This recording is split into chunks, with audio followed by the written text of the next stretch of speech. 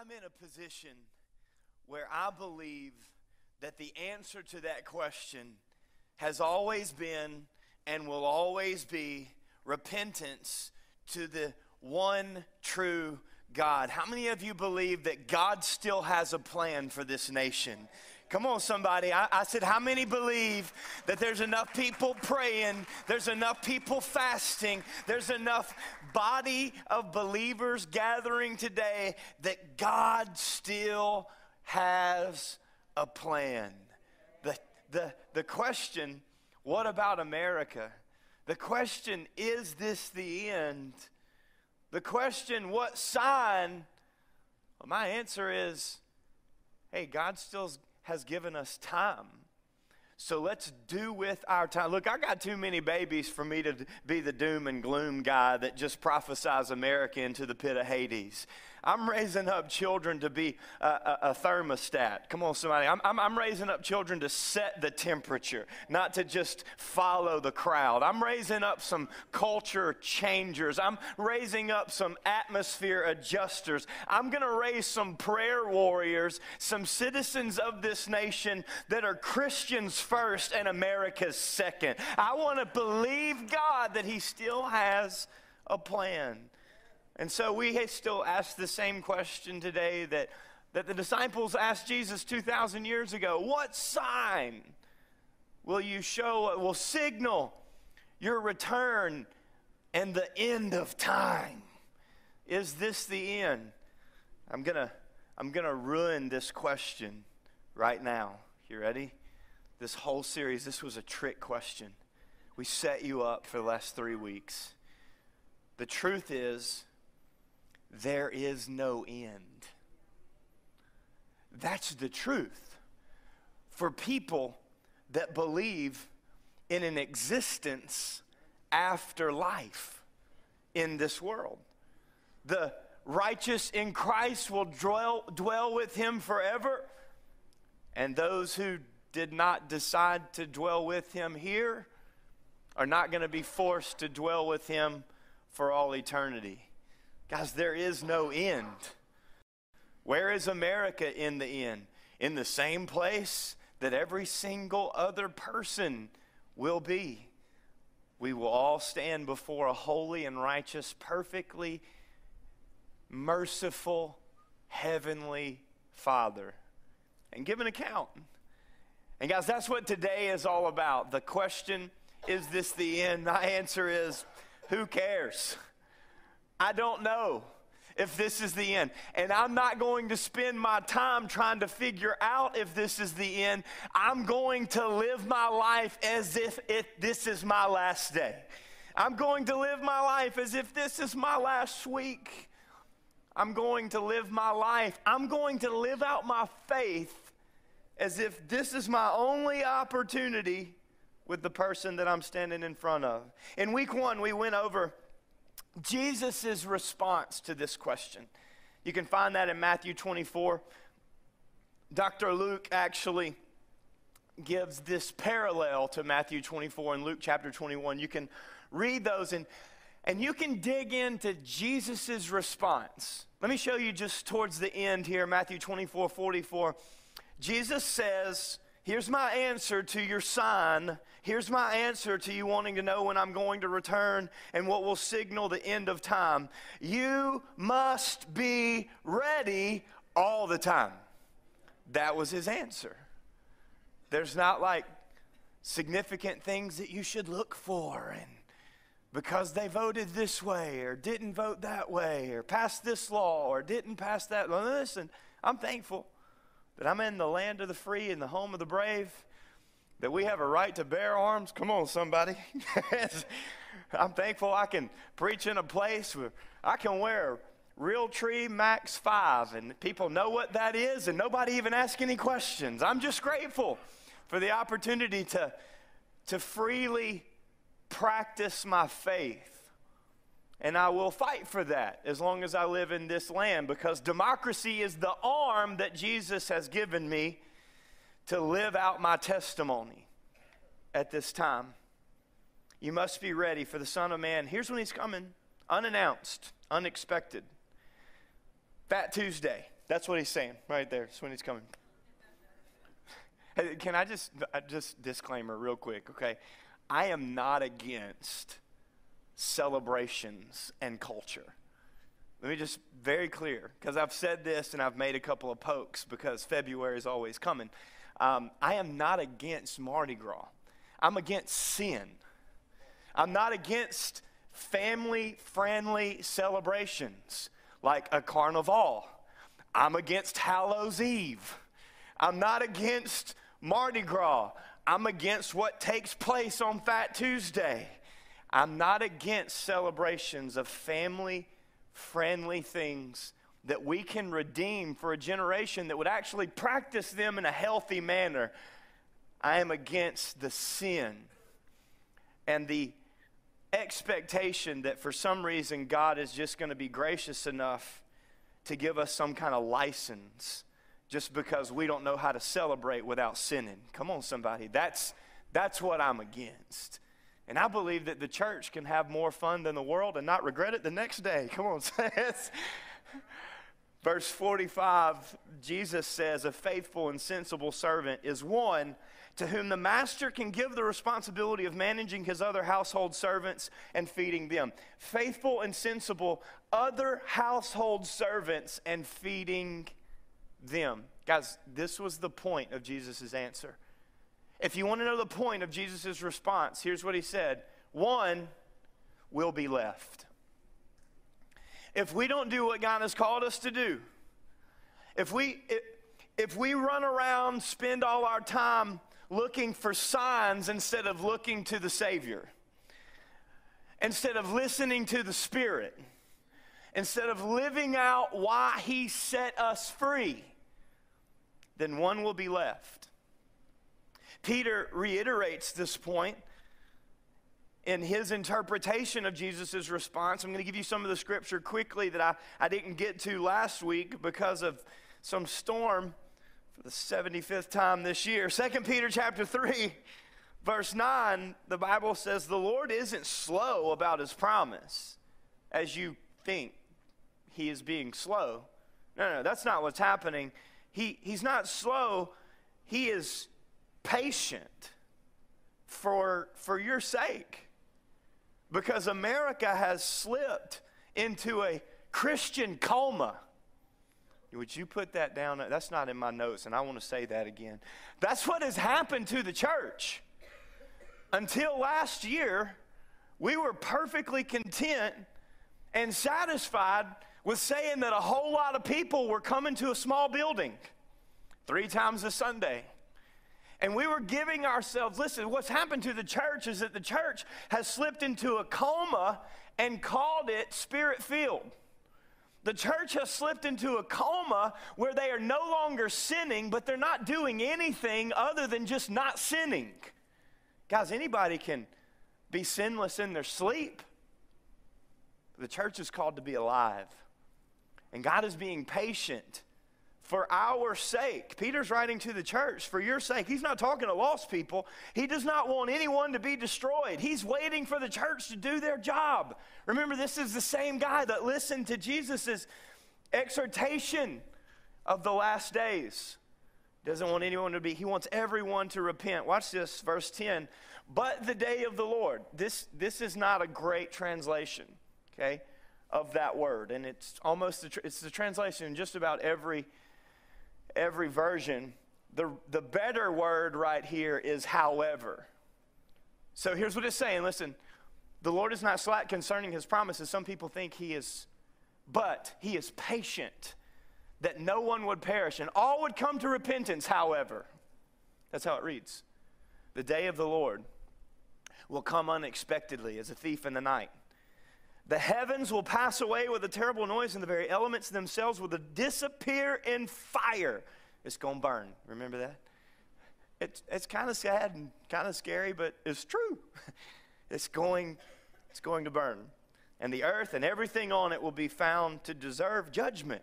Listen, hear me. Remember, He's the same yesterday, today, and forever. So the same God that we see in the Old Testament is the same God that was revealed in the New Testament, and ultimately the God that we will stand before after our testament.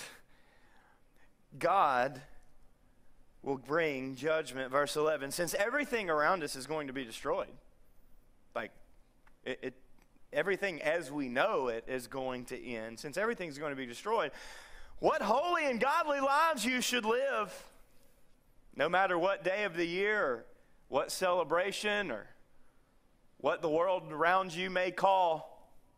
Grace has never been license. Grace has never been excuse. Looking forward, verse 12 says, to the day of God and hurrying it along. Because we have the ability. Did you know that the church has the ability to hurry along the day of the Lord? Like, God will, according to this scripture, God will adjust his timeline according to our obedience. If you don't believe me, then you don't believe in free will. Because we see throughout scripture that God did do things because of disobedience and because of obedience, and God didn't do things because of disobedience and obedience. And our obedience can affect his anointing. Our obedience can affect his timing. Our obedience can affect his coming. Are y'all okay? Verse 14, and so, dear friends, while you are waiting for these things to happen, make every effort, not just some of the effort, but make every effort, every single effort to be found living peaceful lives that are pure. We've fallen subject to the same impurity as the world around us. 70 to 80% of the church. We don't value purity. Let me prove it. I have seen, go with me for a second. Would you be more upset? Don't answer this out loud, okay? Would you be more upset if you found out that your 16-year-old was practicing promiscuity? And I'm being careful for little ears. You can interpret that as it's supposed to be.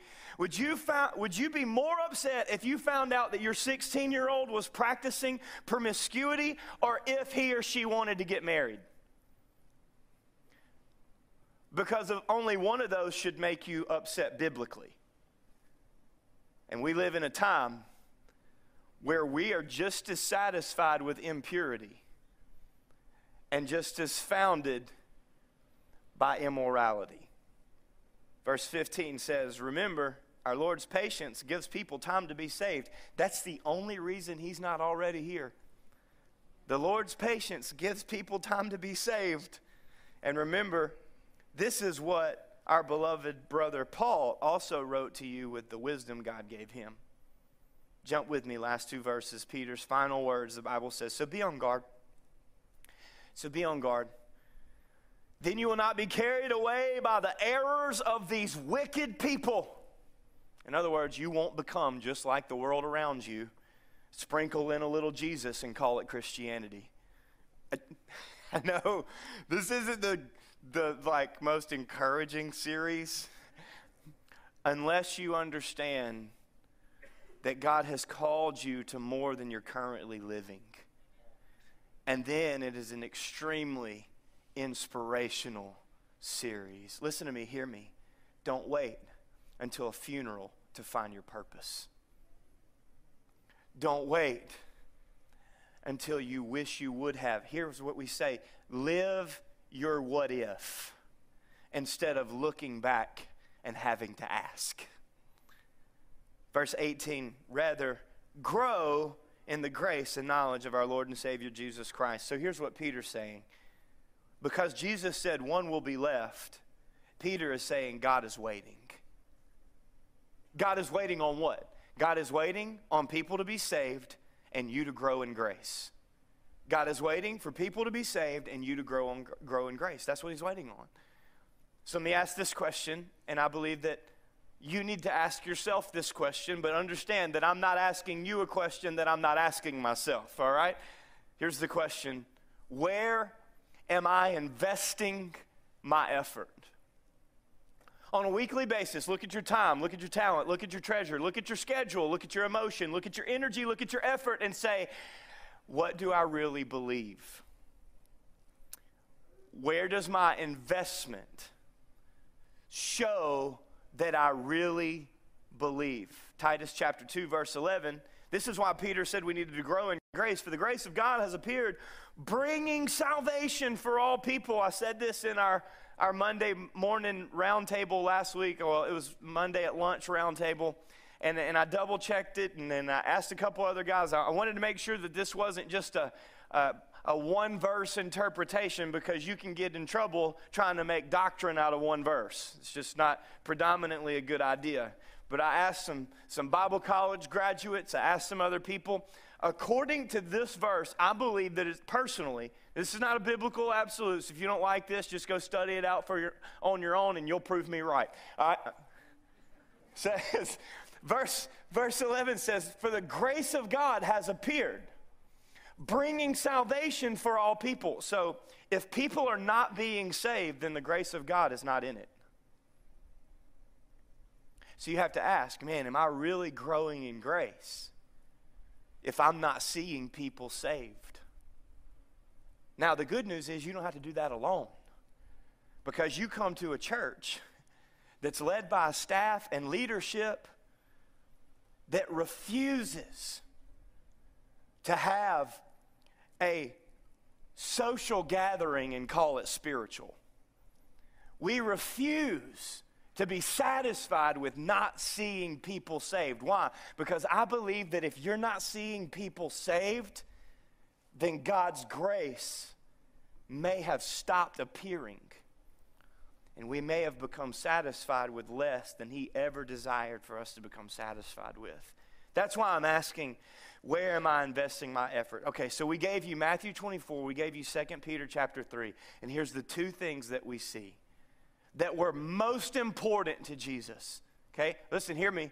It's not the timeline, which I'll give you in just a few minutes. It's not the sign of the times. It's not which head of the beast America represents. It's not which bowl of judgment is going to come when. It's not even whether the church is going to be called up before the Great Tribulation, in the middle, or after. None of those. Those are all byproducts, and those answers are in Scripture, predominantly. But then some of them, I don't even know if God really wanted us to know. Why? Because He wanted us to stop focusing on things that don't matter and catch the point. And the point of those passages was this, that we should be found living for Jesus and reaching people for Jesus. And if we're not doing that, then we're not doing what He's called us to do. If we miss this, then we miss the whole point of everything, listen, of the answer to this question. Now, on the way in today, I can't believe, I think our staff did a good job, because I can't believe that nobody moved the chair that was sitting in the way of everybody on their way in.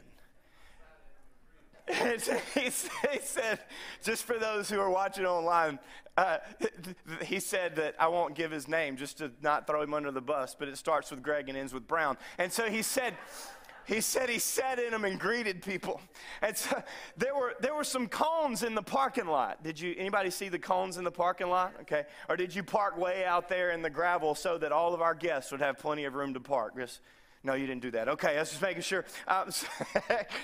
Or you can squeeze in right beside me, because people will block you in. You can't leave till 1. It's awesome. So the purpose of those was I came in a little bit earlier than normal, and I was watching people, and that people would kind of see them, and they kind of look, and they just walk around them. And it was right in your way. And nobody really asked anything. Nobody said anything. Maybe you asked one another. Nobody picked up the chair and was like, hey, do you guys want me to put this somewhere? We saw it. It was right in the way. We looked at it and walked around it. And I have to ask, how many people did we do that same thing to last week? How many people last week did God put in our path? And we saw them. And we looked at them, and we said, oh, excuse me, sorry. And we kept going. Hey, guys, listen. Are we really in a place as God's people where we can live our lives every week as if it's just another week that we're alive, and then show up on Sunday and give ourselves spiritual credit because we showed up to a service?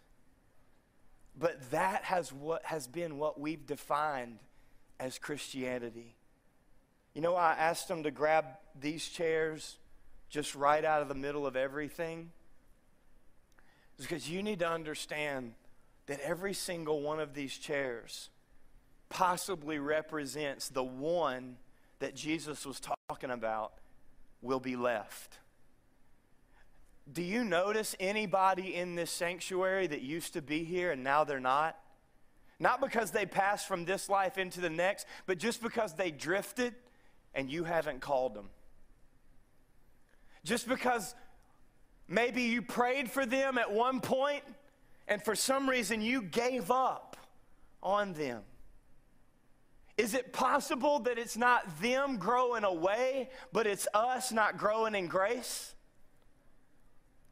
that's causing these chairs to be so satisfactorily empty? When we walk in, are we looking for somebody to greet? It's our vision. Meet people, grow closer to God together. And yet, and it's so easy for me to speak to because this is what I've done my entire life. We call Christianity, and listen, we give ourselves credit spiritually for just showing up on Sunday. I did it. I went to church. I gave. I even served. I changed a diaper. I'm a Christian. I literally did my duty. And yet, these chairs represent the one. And this cone represents an entire family that are sitting at home right now, and they'll sit at home at 9:30 and they'll sit at home at 11:15. And they were put in your path last week. You used to know them. You used to pray for them. They used to sit in these chairs. They used to be in your section. They haven't been here in a while, and either we failed them because we just couldn't keep up or didn't keep up, or we didn't recruit enough sectional leaders per service.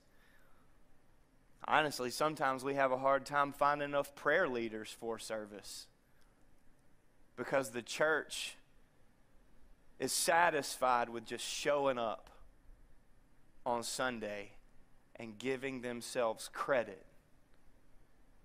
Where am I investing my effort? The second question that we have to ask is, am I spinning my wheels on temporary things? Or am I spending wisely on eternal things?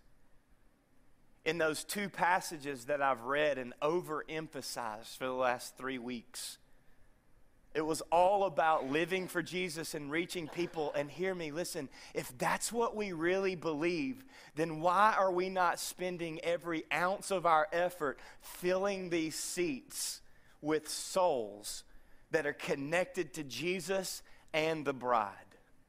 It's not just about coming to church. No. We've got to stop giving ourselves credit just for showing up for a service. No. This is about connecting to Jesus and becoming part of the bride of Christ. Why is it so hard to recruit and raise small group leaders? Because discipleship is dirty. And 2020 Christians don't like getting their hands dirty. Why is it so hard to find people to serve outside of a Sunday, much less on the Sunday? Because we're spinning our wheels. Hey, when you get too busy, what's the first thing that happens? When you get too busy, what's the first thing you quit? When you're spending too much money, where's the first place you cut? I'm sorry. I've been in this too long. And I really haven't even been in it that long. Hey, Pastor, I'm sorry. We just can't do this anymore, man. Golly, man, you know, our kids and our grandkids and work and temporary and temporary and temporary and temporary this and temporary that. And I'm spinning my wheels. I just can't serve anymore. Well, you didn't call your office and ask for fewer hours last week. But you don't want to serve. And we live in a society that's spinning their wheels instead of spending wisely. And guys, I don't want to pastor that church. And you know what the good news is? I really don't think I am. Because we have a lot of people serving in a lot of places. And our small groups and our discipleship groups and our freedom groups are healthier than they've ever been. Hey, let me give you a crash course, and I mean a crash course. You're not going to be able to keep up. We gave you an insert in your bulletin. We put these at eunichurch.com/notes. That's online. You can find it. I printed some this morning and left them in the office. Come on, so I was thinking of you today. I forgot about you, but I was thinking of you on the way out this morning. Here's the timeline. You ready? It begins, I believe, with the church being caught up in the air. Okay, that's what I believe. Now listen, let me remind you, I can also prove that this won't happen until the middle of the Great Tribulation, and I can use Scripture to do it. I can also prove that this won't happen until the end of the Great Tribulation, and I can use Scripture to do it. The only reason that I put that right there before I put it anywhere else in this timeline is because I believe that Jesus is coming back unannounced and unexpected. And because I know and believe that it will come at the time, according to Scripture, over and over and over again, in the time that is least expected, that's what the Scripture says. I believe in an imminent return. And so, if I personally did not believe in an imminent return, then I would be looking for this, not him. I would be looking for that first signing of the peace treaty that will spark, I believe, according to Daniel 9:27, the first day of 7 years, times time and a half, 1,260 days. The 7th week, according to the book of Daniel. This treaty with Israel, I believe, will begin day one of 7 years of tribulation, great tribulation. 3.5 years of peace, 3.5 years of God's wrath being poured out upon the earth. And by the way, that's when the earth will be baptized in fire.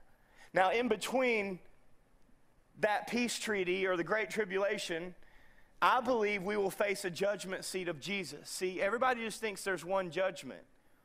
And I am scripturally convinced that there's more than one judgment. I'm going to show you. I'll come back to this. In the middle of those 3.5 years, according to Matthew 24 and Revelation 13, and actually 2 Thessalonians chapter 5, you're going to have to write those down on your own.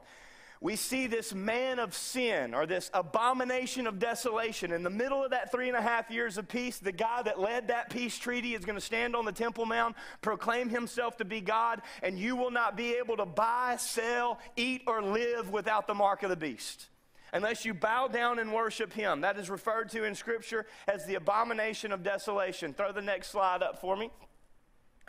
There will be, for 3.5 years, great tribulation on earth. Remember, I read in Matthew 24, unless that time were cut short, no one would survive. You remember that? That was in Matthew 24. Nobody would make it to the end if God wasn't gracious enough to cut that time short. There's 1,260 days of that great tribulation that will take place in the book of Revelation. Revelation 4-19 describes all of that tribulation. Revelation 1-3 describes the church. And you never hear of the church again in Revelation 4-19. I believe that's because we're not there. I believe that's because we've already been caught up in the air and we are standing before Jesus in his judgment seat, giving account not of whether we received him, but what we did with what we received from him. I'm going to get back to it in just a minute. Great tribulation. At the end of that, Jesus is coming back. Come on, those are some, and by the way, we coming with him. Like he's riding on a white horse. He can put me on a little donkey if he wants to. I'm coming with Jesus. Like it don't matter to me. I'm just going to be excited to be there. And there's not going to be a battle. There's going to be a word. And the battle will be won. And we will rule and reign with Jesus for 1,000 years. At the end of that 1,000 years, the Bible says that the enemy will be released one more time to confuse the nations, to tempt the world. And then there will be a great white throne judgment. So let's hear me. So this idea that when we pass from this life into the next, we just get to go stand with Jesus in some kind of like mystical utopia, it's not accurate. In fact, we all sing and look forward to a place that's going to be consumed by fire. Heaven as we know it and hell as we know it are nothing but a holding place for the great white throne judgment. The people that are in the place that is of eternal separation from God, we call it hell right now, they are looking forward to one thing this moment when they can stand before God right before they're cast into a lake of fire. That's all they think about. Because it's their only moment past this life that they'll ever have again. And the church, hear me, the church will be there. And if these people are standing before God, you know, the ones that he put in our path, but they got in our way because we were spinning our wheels. We were busy. We had something to do or something to buy or somewhere to go. Somebody else that we liked already that we needed to get to and see. Those people will stand there and we'll watch. And we'll know that we walked around them when we could have been used to reach them. The empty chairs in this room, they represent somebody. In fact, they represent somebody's family. They represent an entire generation. In fact, a group of generations. We'll stand before the great white throne judgment, and then it's in the book of Revelation chapter 20 where the Bible says, then he will wipe away every tear, and there will be no more pain and no more sorrow. See, I personally, hear me, okay? I could be wrong, but I personally think that it's ridiculous to believe that people would leave this earth and stand before God and they would know less there than they knew here. I personally believe that it's just a bad thought to think that people could leave this life and go stand before an all-knowing God, be in his presence, where tongues and prophecy are no longer needed, and they would know less there than they knew if they were still here. You know, I'm not sure that we're singing the right hymns.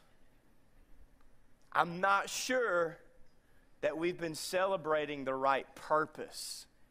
Because Jesus' answer, listen, hear me, to is this the end, didn't have anything to do with you getting to go to heaven. It had to do with the life that we live for him and to others. Romans 14:9. It says, Christ died and rose again for this very purpose, to be Lord both of the living and of the dead. Verse 10. So why do you condemn another believer? Why do you look down on another believer? Remember, we will all stand before the judgment seat of God. Verse 11 goes on to say the very popular passage that every knee will bow and every tongue confess. And then verse 12 is where I really want you to hear. Yes, each of us will give a personal account to God. Every single one of us. So I ask this final question. Is my foundation firm or flammable? Not flannel, but flammable. See, I wore this because I like it and it was expensive and I don't want to mess it up in the woods, and I just thought it looked cool. But also to illustrate that you can't hide from what's coming. And you shouldn't hide from the people that God puts right in your way. Come on, I know. You saw them walking through Walmart. You ain't seen them in church in forever. And instead of going over to them, you said, how do I know? Because I've done it too. I ain't even going to lie. We're just being honest. Instead of being open and walking over, we ignore. Why? Because we refuse to be annoyed, even if it meant that we could have been anointed. And God could have used us to reach that person. Is my foundation firm or flammable? 2 Corinthians chapter 5, verse 10 says we must all appear before the judgment seat of Christ. See, God's going to separate the sheep from the goat at the great white throne judgment. But God's not judging me at the judgment. That's not what that is. That's just whether I received Christ and follow Jesus and live for Him or not. But what about the judgment for what I did or didn't do with what Jesus gave me? With the people that He put in my path? And I'm not talking about in a sanctuary, because listen, can I just be really bluntly honest with you? I'm better at preaching it than I am practicing it. But every time that I feel like I missed an opportunity, I beg God to give me another one. See, there's a difference between knowing something and then knowing something and being okay with it. Being convicted by it. We must all appear before the judgment seat of Jesus. It's not the same as the great white throne judgment. I don't believe. Why don't you believe that? Because each one may receive what is due for what he has done in the body. See, my salvation doesn't have anything to do with what I've done in the body. In fact, Paul wrote in Ephesians that I shouldn't even boast upon that, because it's not of works lest any man should boast. But there is a judgment, where I will receive what is due. And maybe it's good. Help me, Jesus, right? That's the conviction that I carry. With every person that He puts in my, with every phone call that I make, with everything that I say that offends somebody. I hate offending people. Yeah, sometimes it's necessary, but I hate it when it's not received the right way. Jesus said, if you go into a city and you're received, then bless them. If you go into a city and you're not received, then dust off your sandals. Guys, one time in my whole life have I ever pulled over and dusted off my sandals. And it was after about the 15th time that I feel like I made the absolute best effort, and I just could not give to that person anymore. We don't use Scripture as an excuse not to do what God has already called. We will all stand, whether good or evil. Verse 11, therefore, knowing the fear of the Lord, we persuade others. Like, in other words, if this is what you really believe, then we should not be okay with this. If this is what we really believe, then we shouldn't just live our week just like everybody else and then show up on Sunday and say, good job, Christian. You did it. You are better than the forsaken that have fallen away and didn't show up for church. They are hell-bent and hell-bound, but we the righteous. No, where is that?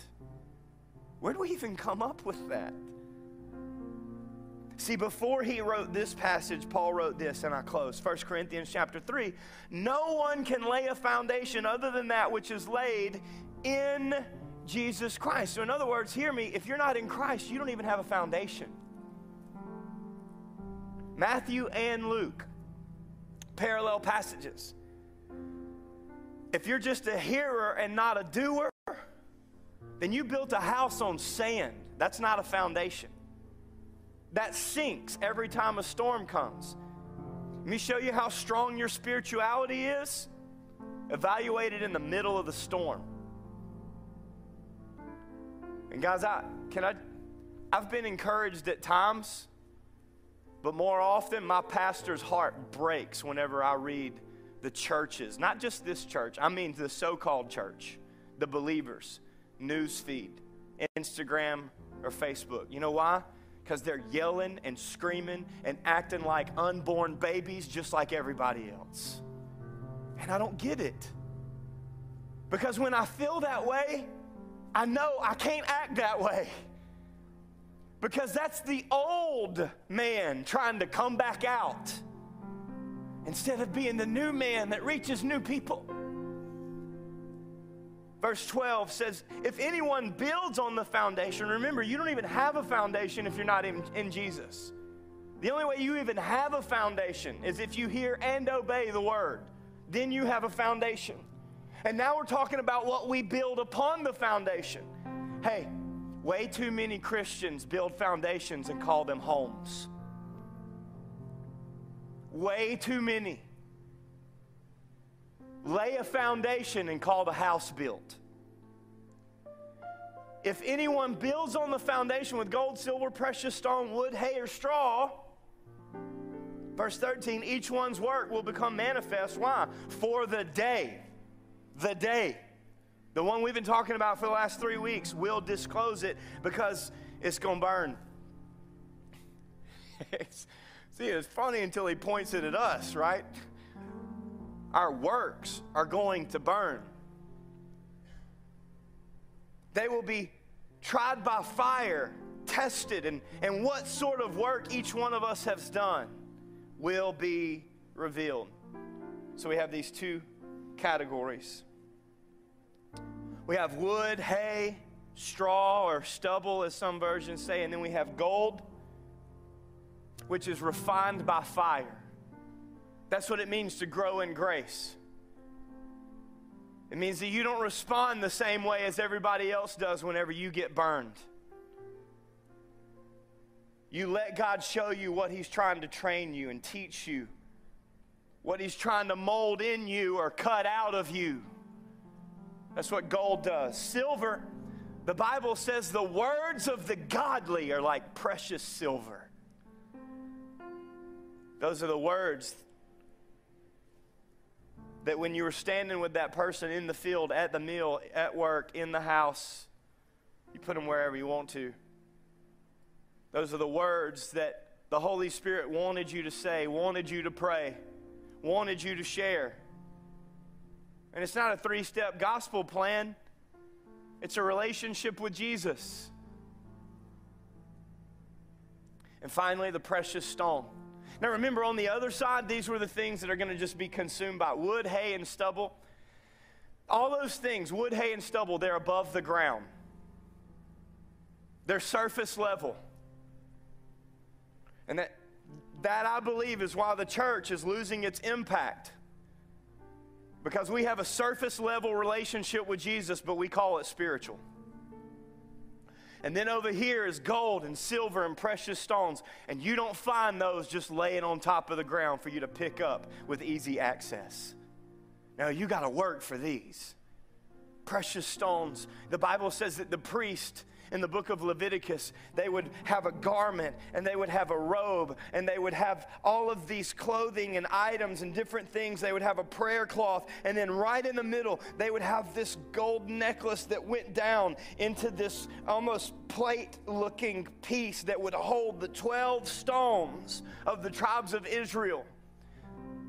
By the way, it's the same thing that Ezekiel used to describe Lucifer before the fall. And it's the same thing that Revelation uses to describe the church at the end when we're coming back with Jesus.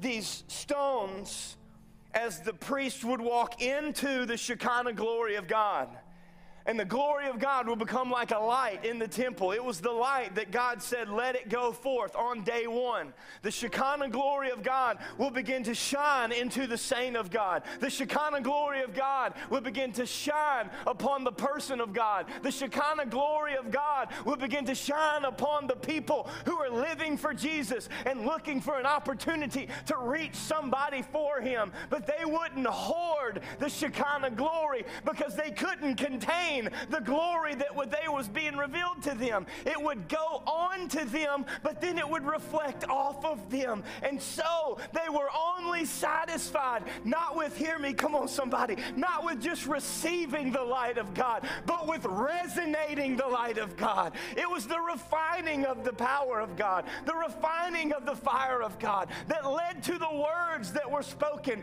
by the righteous in God. And finally, the glory that was not just received, but that would be revealed through the people. And that is tried by fire. And the precious stone personified. So, am I building upon a foundation that is firm or flammable? Am I going to be refined, or am I going to smell like smoke?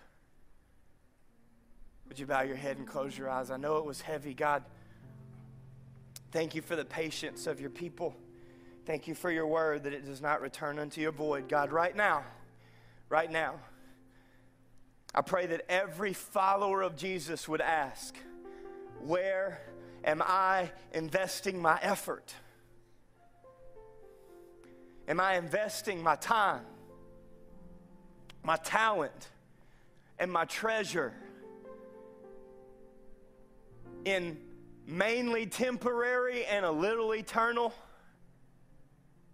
or mainly eternal with a mix of temporary? God, am I spinning my wheels just like the rest of the world, sprinkling in a little Jesus and calling it Christianity? Or am I spending wisely? Because there's a judgment seat, and it's yours. And I don't want to present you wood, hay, and stubble. I want to present you the lives of the people that you use me to live for you in front of. Gold, refined by fire. Silver, which are the words of the godly. And precious stones, which personify your presence in me and then back out to the people that you put in my path. If you're in the room right now and you're not in Christ, friend, I love you, and we're doing everything we can to reach you. We prayed for you this morning, but you don't have a foundation. You can't build anything because you don't have anything to build upon. You've got to give your life to Jesus. Truly surrender, fully surrender, and receive the salvation that He purchased. It's not of works. You can't try harder. That doesn't work, because then you would give yourself credit instead of God glory. No. It's by grace that we're saved through faith. You have to receive salvation to become salvation. If you need to receive salvation today, if you need to give your life to Jesus, in the room or watching online, I want to invite you right now to put your hands in your lap and open them as if you are positioned and postured to receive a gift, because that's what salvation is the gift of God. As the church is praying right now, if that's you, open your hands. You're the reason we meet. You're the reason I preach. I don't want to see anybody left. I want to see everybody go. Would you receive right now? If you will, I want to ask you to confess. I want to ask you to pray. I want to ask you to use your words and use your mouth to receive. Come on, church, would you pray with anybody that needs to pray this prayer today? Let's say it out loud together. Jesus, forgive me where I've fallen short, where I've lived just like everybody else. I've been distracted, disobedient. That's sin. It separates me from you and your will.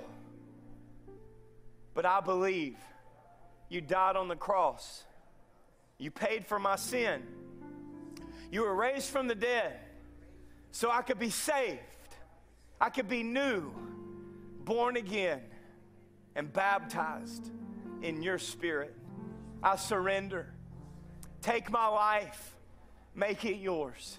May I follow you with all of my heart from this day forward. In Jesus' name, amen. Amen. Come on, church. Give God praise today.